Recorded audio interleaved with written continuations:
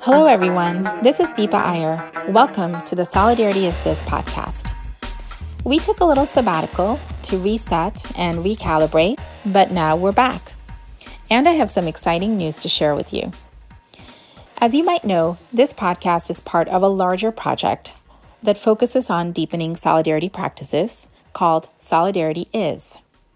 Think of Solidarity Is as a builder, a storyteller, and a connector. We build the capacity of activists and organizations working on social change, like you, through trainings, workshops, and solidarity schools. We change the narrative around multiracial America through this podcast, through social media conversations, and through blogs and articles. And we connect people together to deepen solidarity strategies. Even more exciting, Solidarity Is has a new home. We're so grateful to the Building Movement Project for hosting us. I encourage all of you to check out Building Movement Project's research, trainings, and analyses that are all focused on strengthening movement-based organizations. You can learn more at www.buildingmovement.org. Now on to this month's podcast. This month, I'm in conversation with Linda Campbell, who is an organizer with Building Movement Detroit and the Detroit People's Platform. I had a really special opportunity to spend some time with Linda in Detroit. I learned a lot, and one of the things I learned is that Linda is a visionary and a mentor to so many people who are fighting for social change and liberation in Detroit and around the country. In the conversation you're about to hear, Linda shares with us some of the struggles and campaigns that she's part of in Detroit around transit justice, environmental justice, and public health. We also talk about what sustained her decades-long activism and the advice that she has for many of us who are also thinking about sustainability. I think you'll really enjoy this conversation with Linda, and I'm so grateful to her for joining us on Solidarity Is This.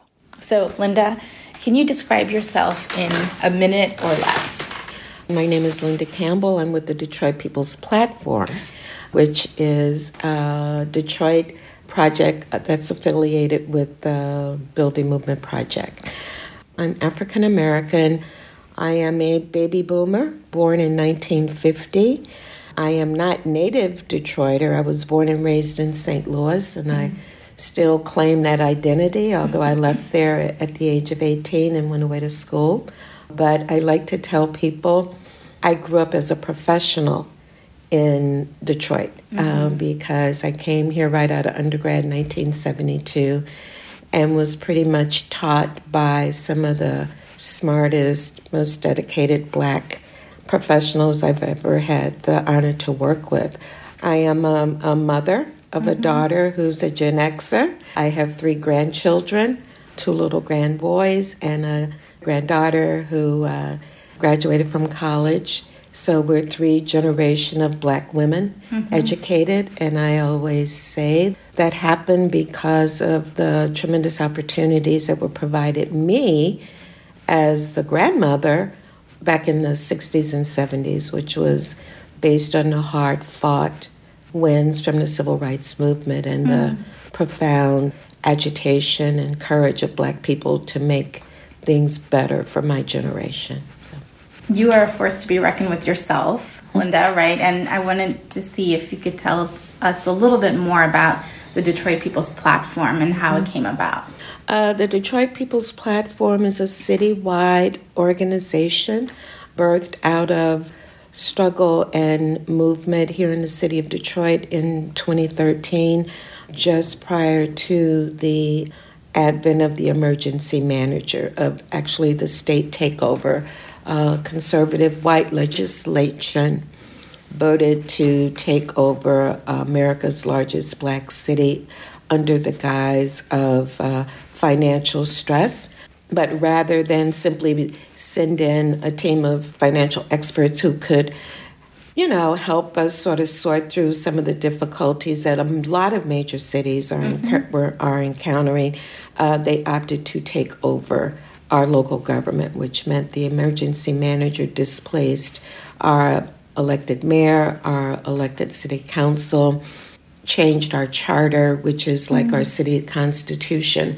And so recognizing that impending threat, the emergency manager came in 2014. We organized the People's Platform with groups of neighborhood residents, activists, advocates, just to identify what were the ways that we wanted to continue to build and resist this kind of outside takeover of our city.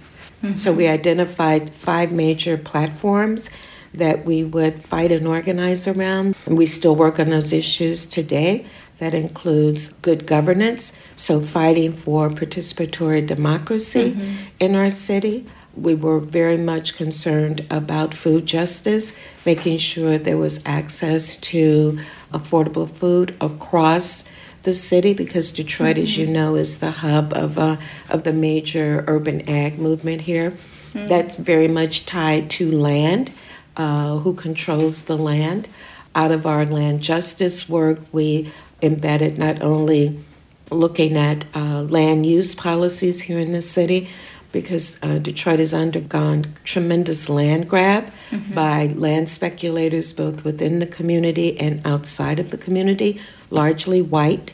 We also embedded an affordable housing strategy, good jobs, which was our fight to win living wages and benefit quality jobs for Detroiters, as well as equitable development, which our CBA, Community Benefit Agreement campaign, was born from there, and then finally transit justice to ensure that Detroiters have access to a decent public transit system.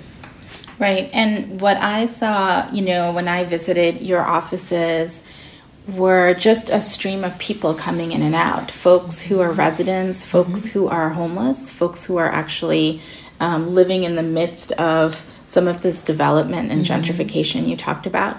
So how did the platform emerge? Was it really coming from centering the experiences of people who are living in these conditions?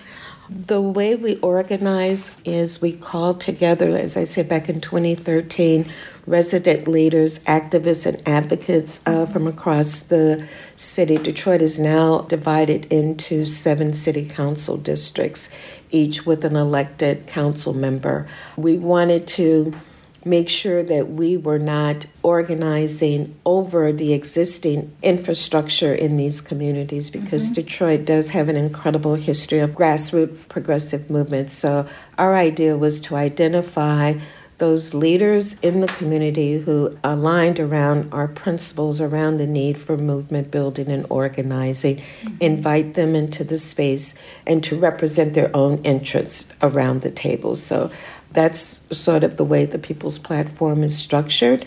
And yes, because of that structure, we have a variety of community and residents who are part of the platform. We have those folks who are marginally housed. We have those families that are connected to us through, let's say, the emergency food pantries. We have those families, many of them who have experienced some degree of homelessness, or water shutoffs, the denial of basic services. And we also have those activists who have been active in Detroit for multiple decades, fighting for dignity of Black people and for social justice. So it's a real interesting space, because we bring together this sort of really diverse community of folks with that common vision to make Detroit a strong city for longtime Black Detroiters. Yeah. So speaking of that, I know we've talked about how Detroit is a predominantly Black city with history in the city of Black people having power and agency over land, over public institutions and the like. And in 2014, as you said, that shifted, quite transformed.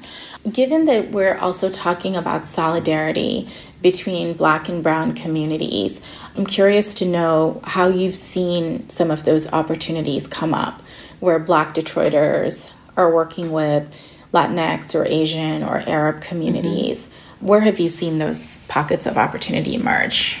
Well, I will say that over the past decade, I would say there's been an increase in both opportunities for solidarity and the intentionality around building these kinds of connections. Some of that is rooted in the response to the pressure that I feel a lot of our brown communities are facing, with Detroit being an international border city, which a lot of people forget.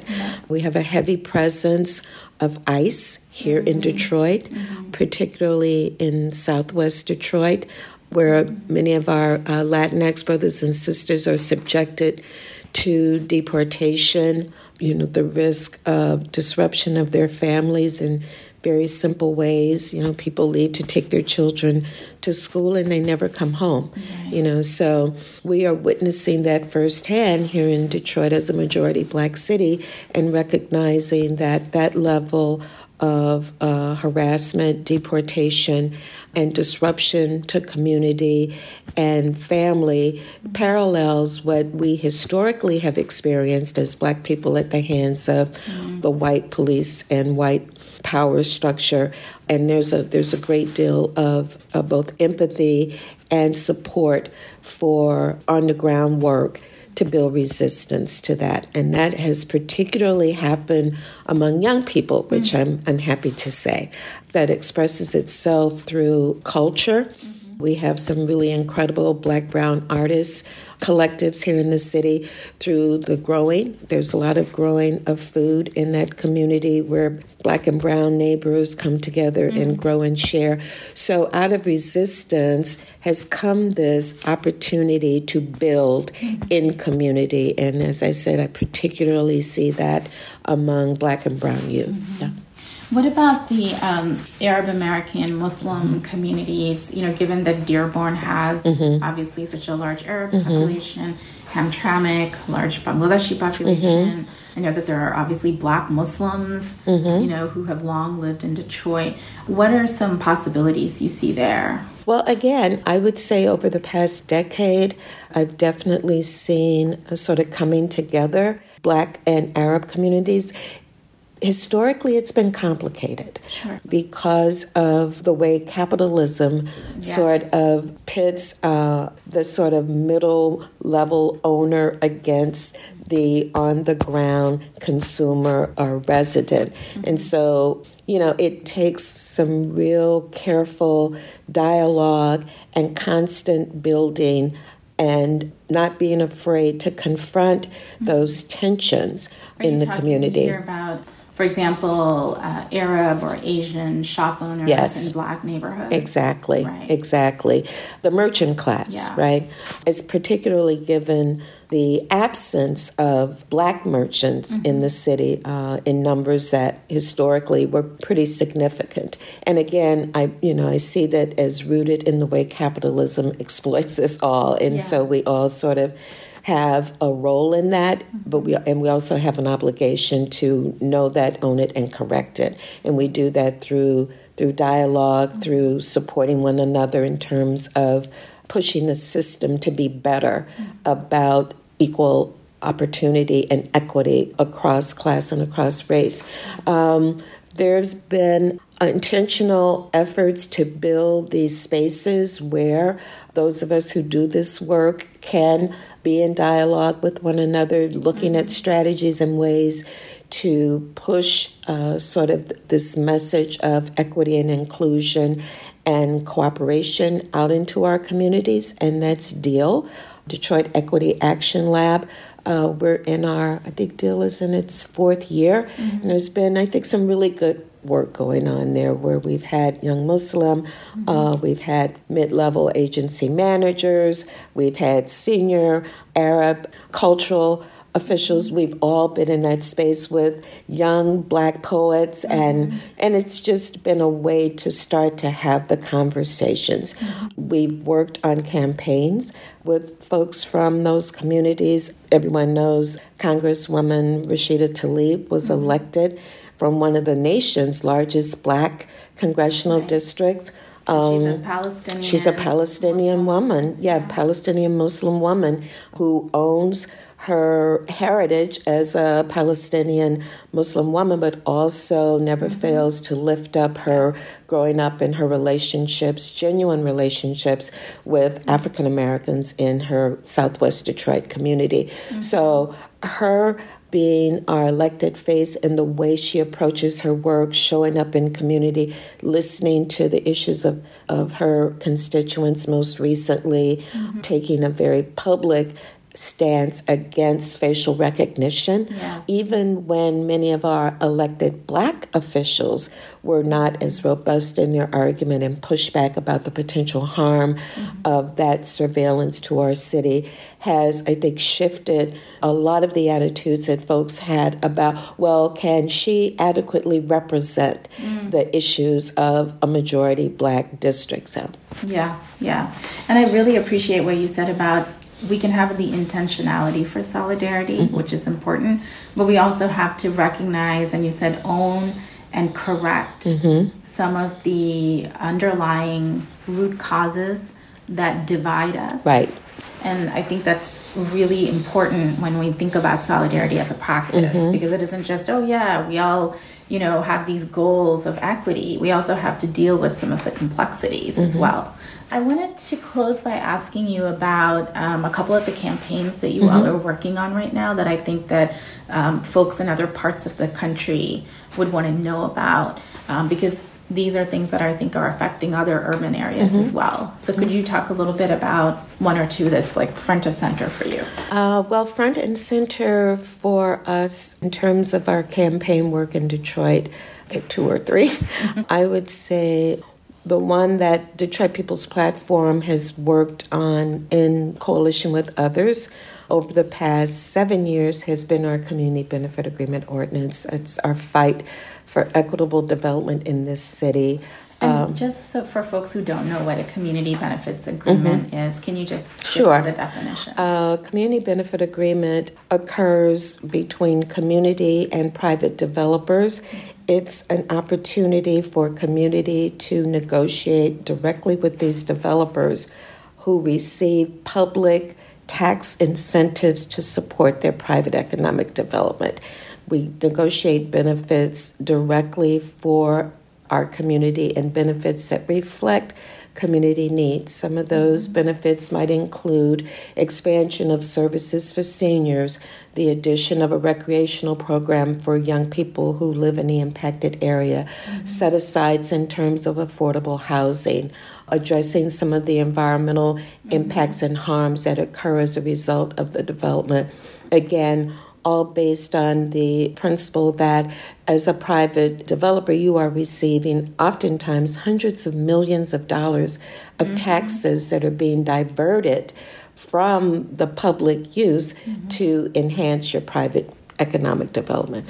And the campaign continues because now we're in the amendment phase. And there are a series of amendments out there that Detroit People's Platform and Equitable Detroit Coalition, which is the citywide CBA coalition, we continue to fight and press council to win those amendments. This is particularly important because of the Chrysler Fiat plant, right? That is we're in the midst of a huge struggle around Fiat Chrysler America, which is expanding its current assembly plant on the east side of Detroit, which is one of the neighborhoods with some of the lowest income rates, high rates of asthma, devastated by foreclosures and water shutoffs. So it's a very distressed community.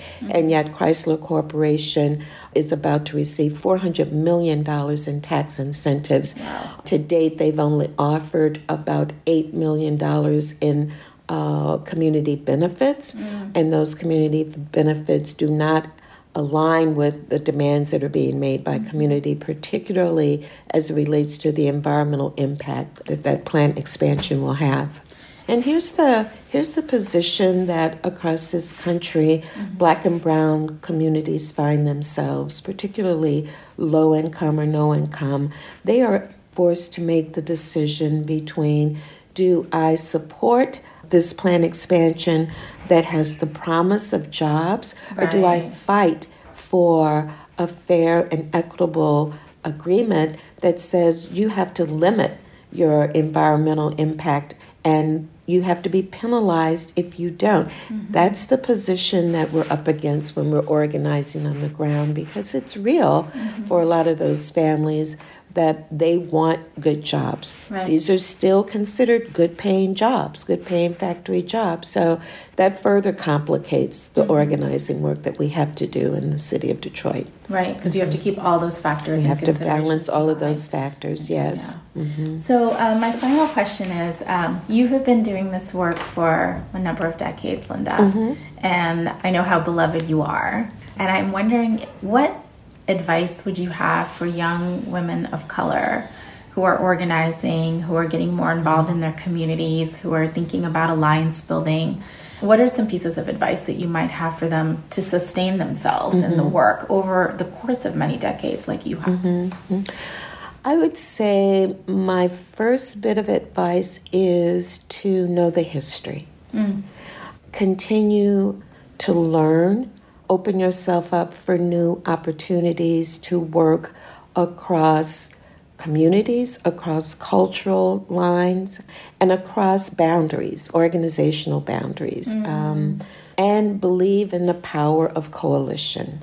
A lot of the work that we've been able to achieve here in Detroit, whether it's to bring the CBA ballot fight to fruition or to win a housing trust fund with dedicated monies, has been through coalition. This notion of sort of the lone executive or CEO or president or whatever lofty title we like to give ourselves or someone puts on us, that you win these battles by yourself is absolutely not correct.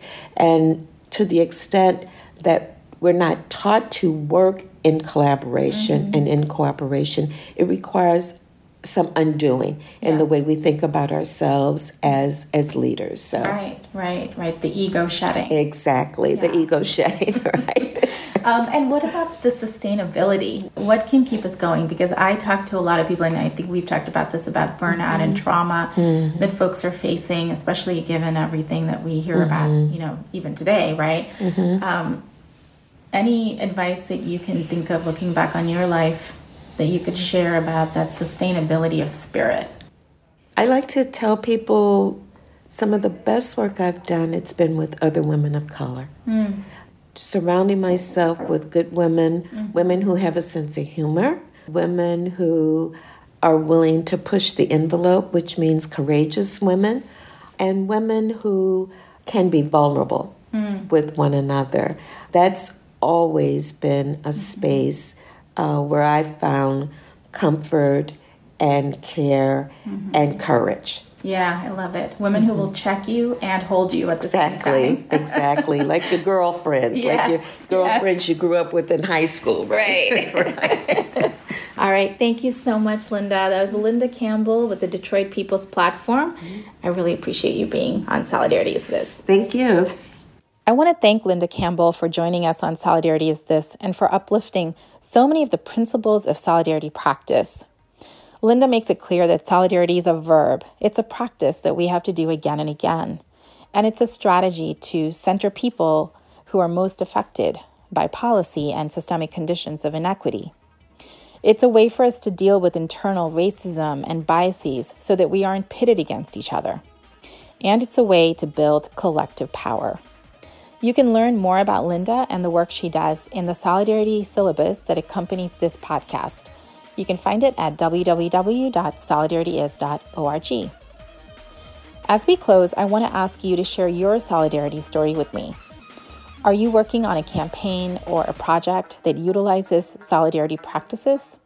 Tell me about it by completing the link on solidarityis.org under My Solidarity Story so I can feature it on this podcast. Thank you so much to all of you for listening and subscribing and for utilizing many of the lessons learned from these podcasts. I'm looking forward to continuing our journey together for justice and power. Talk to you later on the next episode of Solidarity Is This.